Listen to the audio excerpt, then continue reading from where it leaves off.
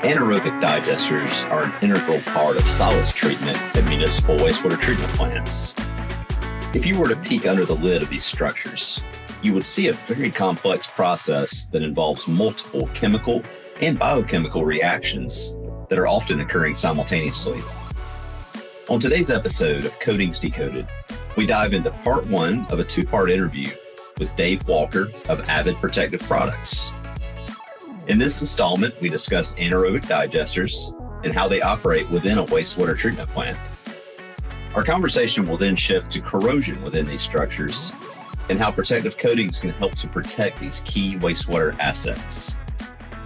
So without any further ado, let's jump right into the conversation. Thank you for joining us for the latest installment of Coatings Decoded. I'm Brian Cheshire, the Director of Sales for Water Wastewater here at Tnemec Company, and I will be your host today. Today, I'm joined by Dave Walker, owner of Avid Protective Products, Ltd. Our conversation will focus on municipal digesters, which can sometimes be a little more complex than meets the eye. Also in our conversation, Dave will share some of his recent findings on some inspections that he conducted on some digesters in Ontario, Canada. So with that said, I would like to jump right into the conversation. Dave, welcome back to Coatings Decoded. Thank you very much for the invitation, and thank you for taking the time today to discuss digesters and what it means for the coatings. Yes, sir. Yes, sir. And Dave, I know you've actually been on Coatings Decoded before, but I believe it may have been a year or so. So for this, yeah, it's been about a year since we did a couple of sessions. Perfect. Yeah, I remember you and your son Cameron actually came on for some. So we're definitely excited to have you back today. I guess I was entertaining enough. So. There you go. You got the invite back. So that is always a good sign. Well, for the sake of our listeners, because it's been some time, could you introduce yourself and tell us a little bit about your background and what you currently do within the industry? Sure. So I have been representing Tnemec now here in Canada for coming up on 23 years. I am in about my 35th year of being in the protective coatings industry. I am a AMP NACE senior coating inspector, which I've held since the mid-90s. I have served in terms of protective coatings and industry standards with AWWA in the past. I have authored coating standards. I have assisted with the ongoing revision of those standards as chair for C222 for the polyurethanes, as vice chair for C210 for the epoxies. I have served with AWWA in the past on the Steel Pipe Committee, which is the overseer for those standards as they're rewritten and as they're maintained. And I guess that's about all on my resume. Well, I would say that's a very impressive resume, and you've definitely done, I would say, done it all in the industry. I mean, you've sold, you've consulted, you've been an active member of standards.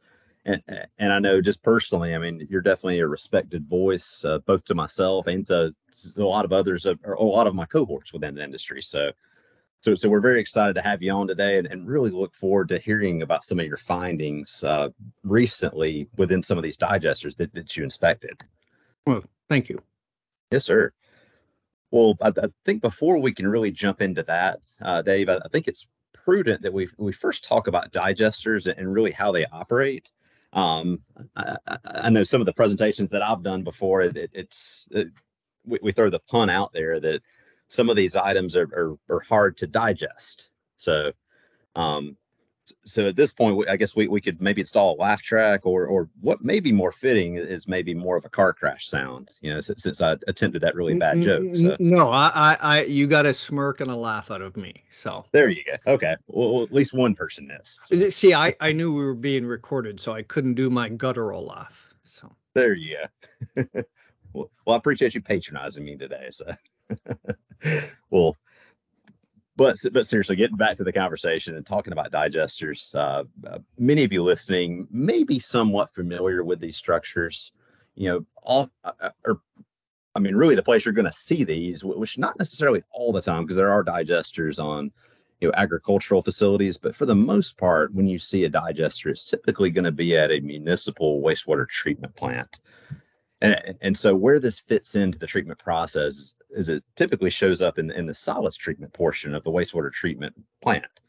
And so what happens is typically these solids are collected in primary and secondary treatment, and then they're sent to be thickened, and ultimately they're sent to digesters. And so really the main purpose of digesters are for the waste stabilization, and also for energy production. And so when you look out there, there's several different types of digesters that you may see. There's aerobic, there's anaerobic, and then there's what we call ATADs, which those are autothermal aerobic digesters. From my experiences, I've really seen mostly anaerobic digesters within my travels. So would you agree with that, Dave? I mean, has that kind of been your findings as well?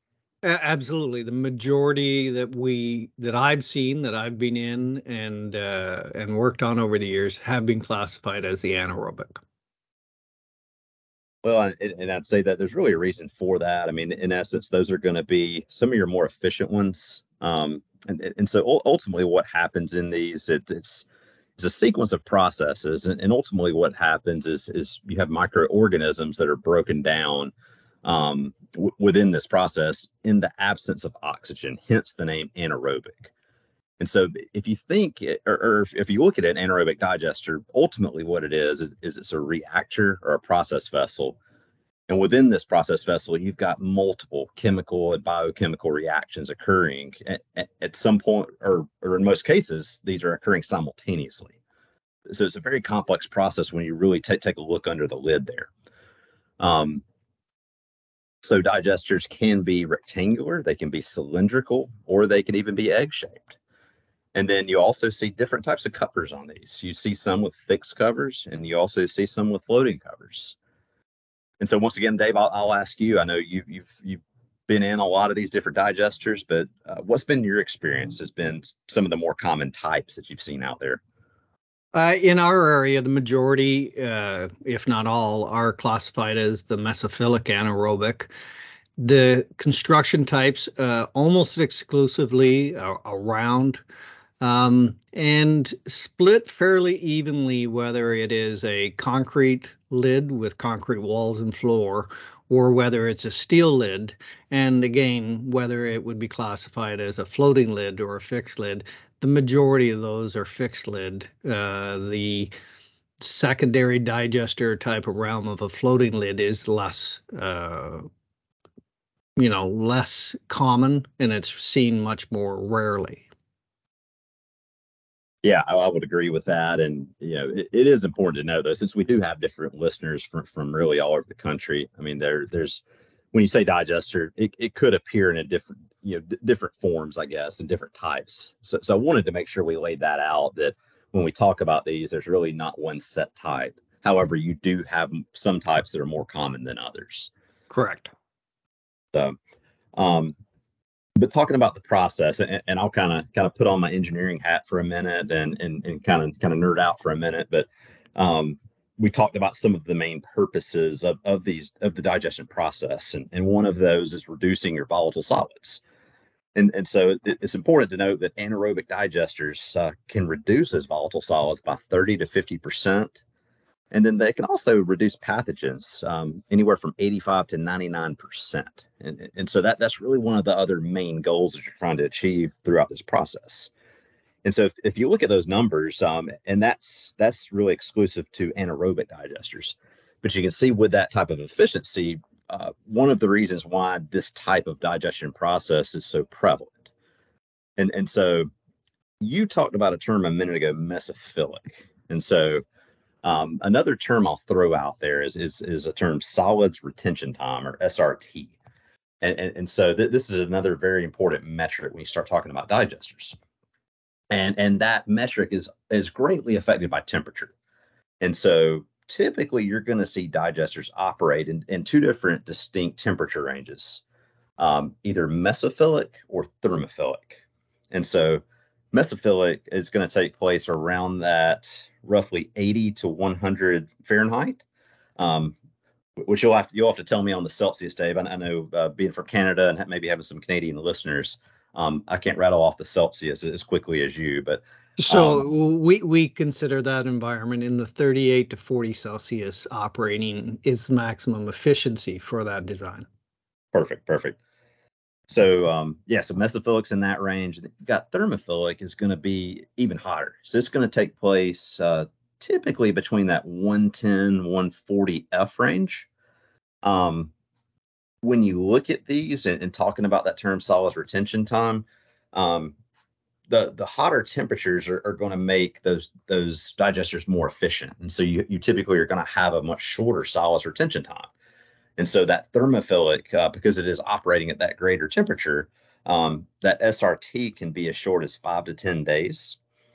But then when you go back to that mesophilic range, talk about the lower temps, that SRT time can be between 10 to 30 days. And so ultimately it depends what type you use depends on the size of the vessels that you have, and then also what output you want out of these, which we'll talk about here in a minute. But Dave, it's been my experience that roughly, I'd say 80 to 90% of the digesters that I've ever seen out there are in that mesophilic range. Would you agree with that, or in your travels, has that been what you've seen? Here in the more northern climates, and specifically Ontario, almost exclusively it has been the mesophilic temperature range. Thermophilic, we have seen occasionally in different geographical areas, but it is a very rare occurrence here. Gotcha. Yeah, we're starting to see more and more of the thermophilic pop up, and one of the reasons is the biogas production, then also the type of waste, whether it be Class A or Class B, which I won't jump the gun. I'll get into that in just a second. But first, talking about the biogas. So throughout the digestion process, one of the things that's produced is a biogas, and so the composition of this biogas is going to be comprised typically of methane, carbon dioxide, and then you'll also have H2S, and then along with that you'll have various other very small amounts of different gases. But for the most part, methane is going to be the biggest producer. And so throughout a typical process, you're going to have roughly a biogas composition of 65 to 70% methane within that biogas. And then carbon dioxide, you're going to have roughly 25 to 30%. And so that's important to note, because that methane, in a lot of cases, can then be turned around and either sold back to the power grid, or in most cases, it can be used to actually power the wastewater treatment plant.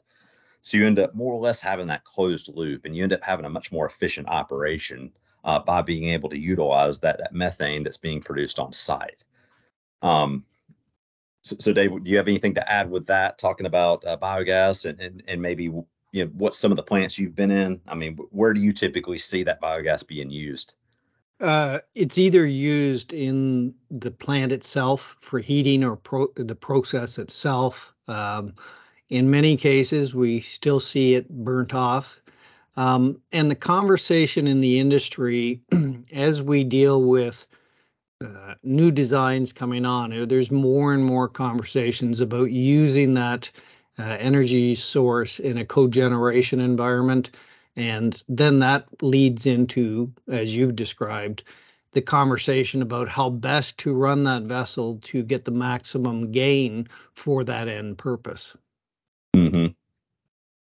No, I agree with that. And yeah, thank you for that input there. Really the last thing we'll talk about here as far as process goes is the biosolids. And so I mentioned Class A and Class B. So without really getting into the specifics of these, just think of it as Class A is going to be that cleaner biosolid.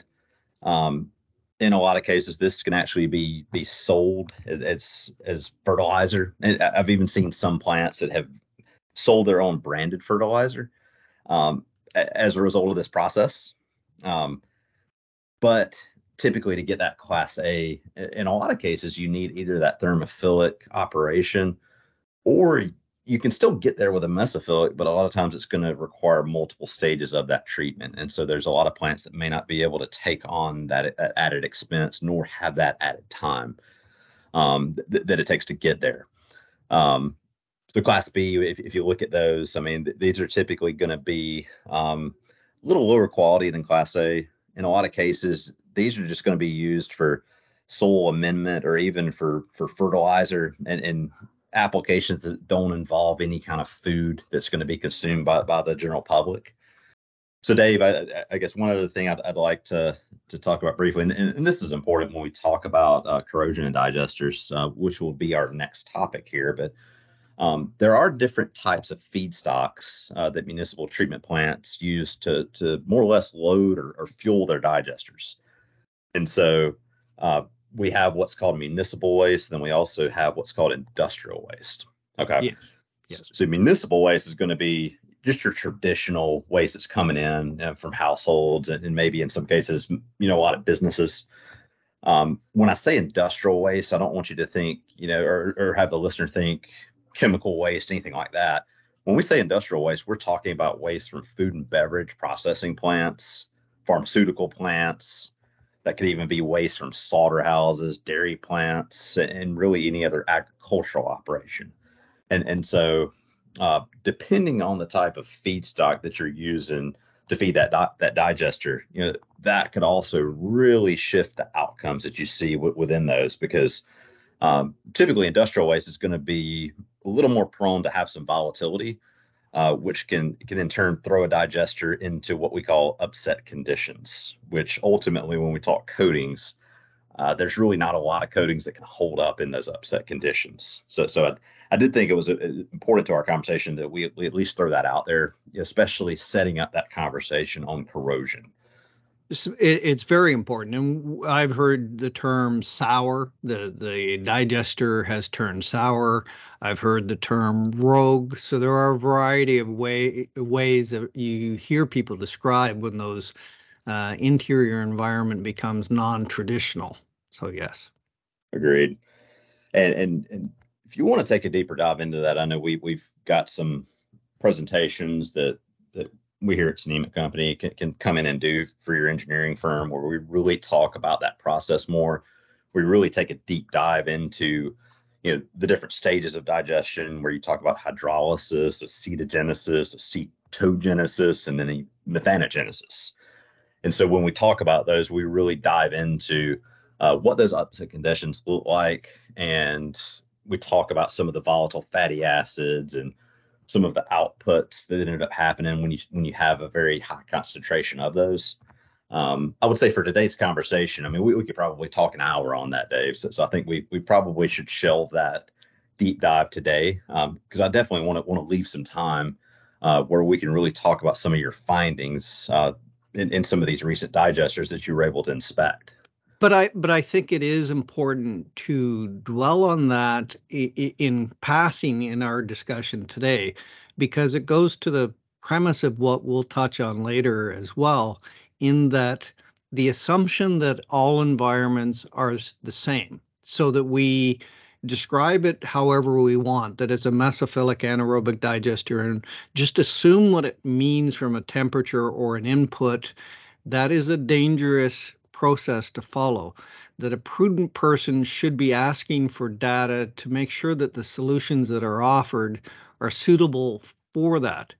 And even if we do all that, a digester in the startup phase can mimic those rogue, sour, whatever term you want to describe, where it can, just in that process of starting up, it can produce more acidic acid. It can have a much lower pH. It can have a VFA alkalinity ratio that is not good. And it can impact, depending on how long that startup process occurs, it can impact that coating and your eventual life cycle that you would anticipate from that technology that was selected. So it's a very important thing, but I think we're good not to deep dive on that today. But it does feed into the basis of proper coating selection given the known environment.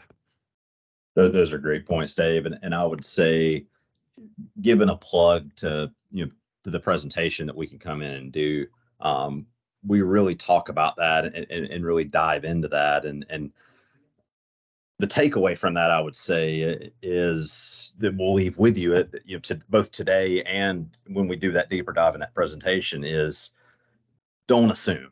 Don't assume that all of these digesters are the same. Really, to be able to give the proper coating recommendation, we're going to ask all those questions. We're going to ask, what is the type of feedstock that's being used in this digester? What is the pH range of this? What is the temperature range? How much temperature fluctuation has there been over time? In a lot of cases, every bit of this information is tracked, and so we've had some owners give this to us in both graph form and then also just giving it to us verbally. But understanding the track record of these digesters and how they've operated over time, and then really looking at the inputs and the outputs. Talking about the inputs, we talk about the type of waste. Outputs, I mentioned earlier the biogas. Typically, that methane is going to be in that 60-65% range. If we're looking at your output of the biogas in your digester and it's, say, 50% methane, then we know something is probably off there. So coming to the table with a lot of that information really helps people like Dave and myself be able to give you the proper recommendation. So I don't want to glaze over that today. So I did want to definitely throw that plug in there that we have a lot more of this information that we can give you. For the sake of a podcast, we could probably talk about it for another hour, as I mentioned. So we'll probably shelve that for now. But Dave, I know throughout some of our conversation, anytime you can pepper any of that in, that would definitely be helpful. Yeah, the only other thing before we move away from that is, and we're going to talk about here a little bit about going into digesters and looking at the prior coating systems that were used there and the lessons that can be drawn and learned from that, and how the importance of it. That element is if there's many legs supporting a good project, from design to understanding that feedstock to understanding the operating conditions and selecting the coating system, going in and looking at what happened, what was the previous technology, what happened to it, that helps people understand and create a solution that it will lead to a longer lifespan, longer life cycle, and better decision making. So that is another element of understanding the environment that we're looking at and picking the right solution. And Dave, that's a great segue, because really the next question I was going to ask you is talking kind of through some of your inspections and some of your personal observations. Where have you typically seen corrosion manifest itself within digesters? It's the most aggressive. If we take a digester and divide it into two zones, and we can use the upper sphere, area, call it the gas zone, and everything where the sludge is, we can classify that as immersion. So between the two of them, the majority of the corrosive, active corrosion activities happen in that gas zone. You can still have it in the immersion zone because we still have a corrosive environment, but the majority of it's in the gas zone. Mm-hmm. Well, and kind of talking through some of these inspections, I know you probably have observed all types of different coatings being used in digesters, I would say throughout your region. Could you briefly touch on? I actually thought you were about to say, because of my age. You've been around so long, Dave, that you've likely seen a variety of technologies used over many decades. I thought that's where we were going with that question. But yes, as time goes on, and different geographical elements play into it as well. Knowledge of the design community, the knowledge of the applicators and their suppliers play roles in what technologies are used. But yes, we've seen a transition over the decades from what technologies were used, from coal tar epoxies. And really, back then, it wasn't that coal tar epoxies were used on steel and concrete in the digesters because they were tested and proven. It was a technology that was known that it had good impermeability properties in many ways, that it had survived in other, aggressive environments, and therefore it was inexpensive, relatively. So that became the go-to solution.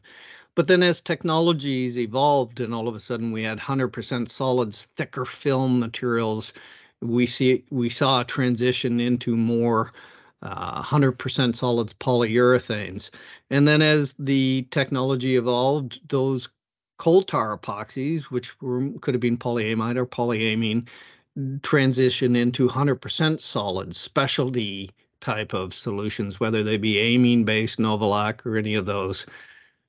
We've seen a variety of polyureas and off-branch of polyurethanes attempt to be used, and then cementitious materials as well, whether they be fairly inexpensive acrylic cementitious or calcium aluminate. And each one of those has offered, still offers a variety of lifespans. And not all of them are known. Not all of those technologies are proven to survive in the environment, but they're all offered in the marketplace, and they shouldn't be viewed as equal.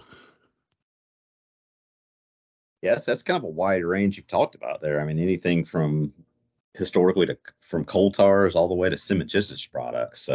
I'll be curious to hear. I know some of your recent inspections, you actually inspected some that have some of these technologies. So I'm really excited to hear some of your findings there with some of these specific technologies.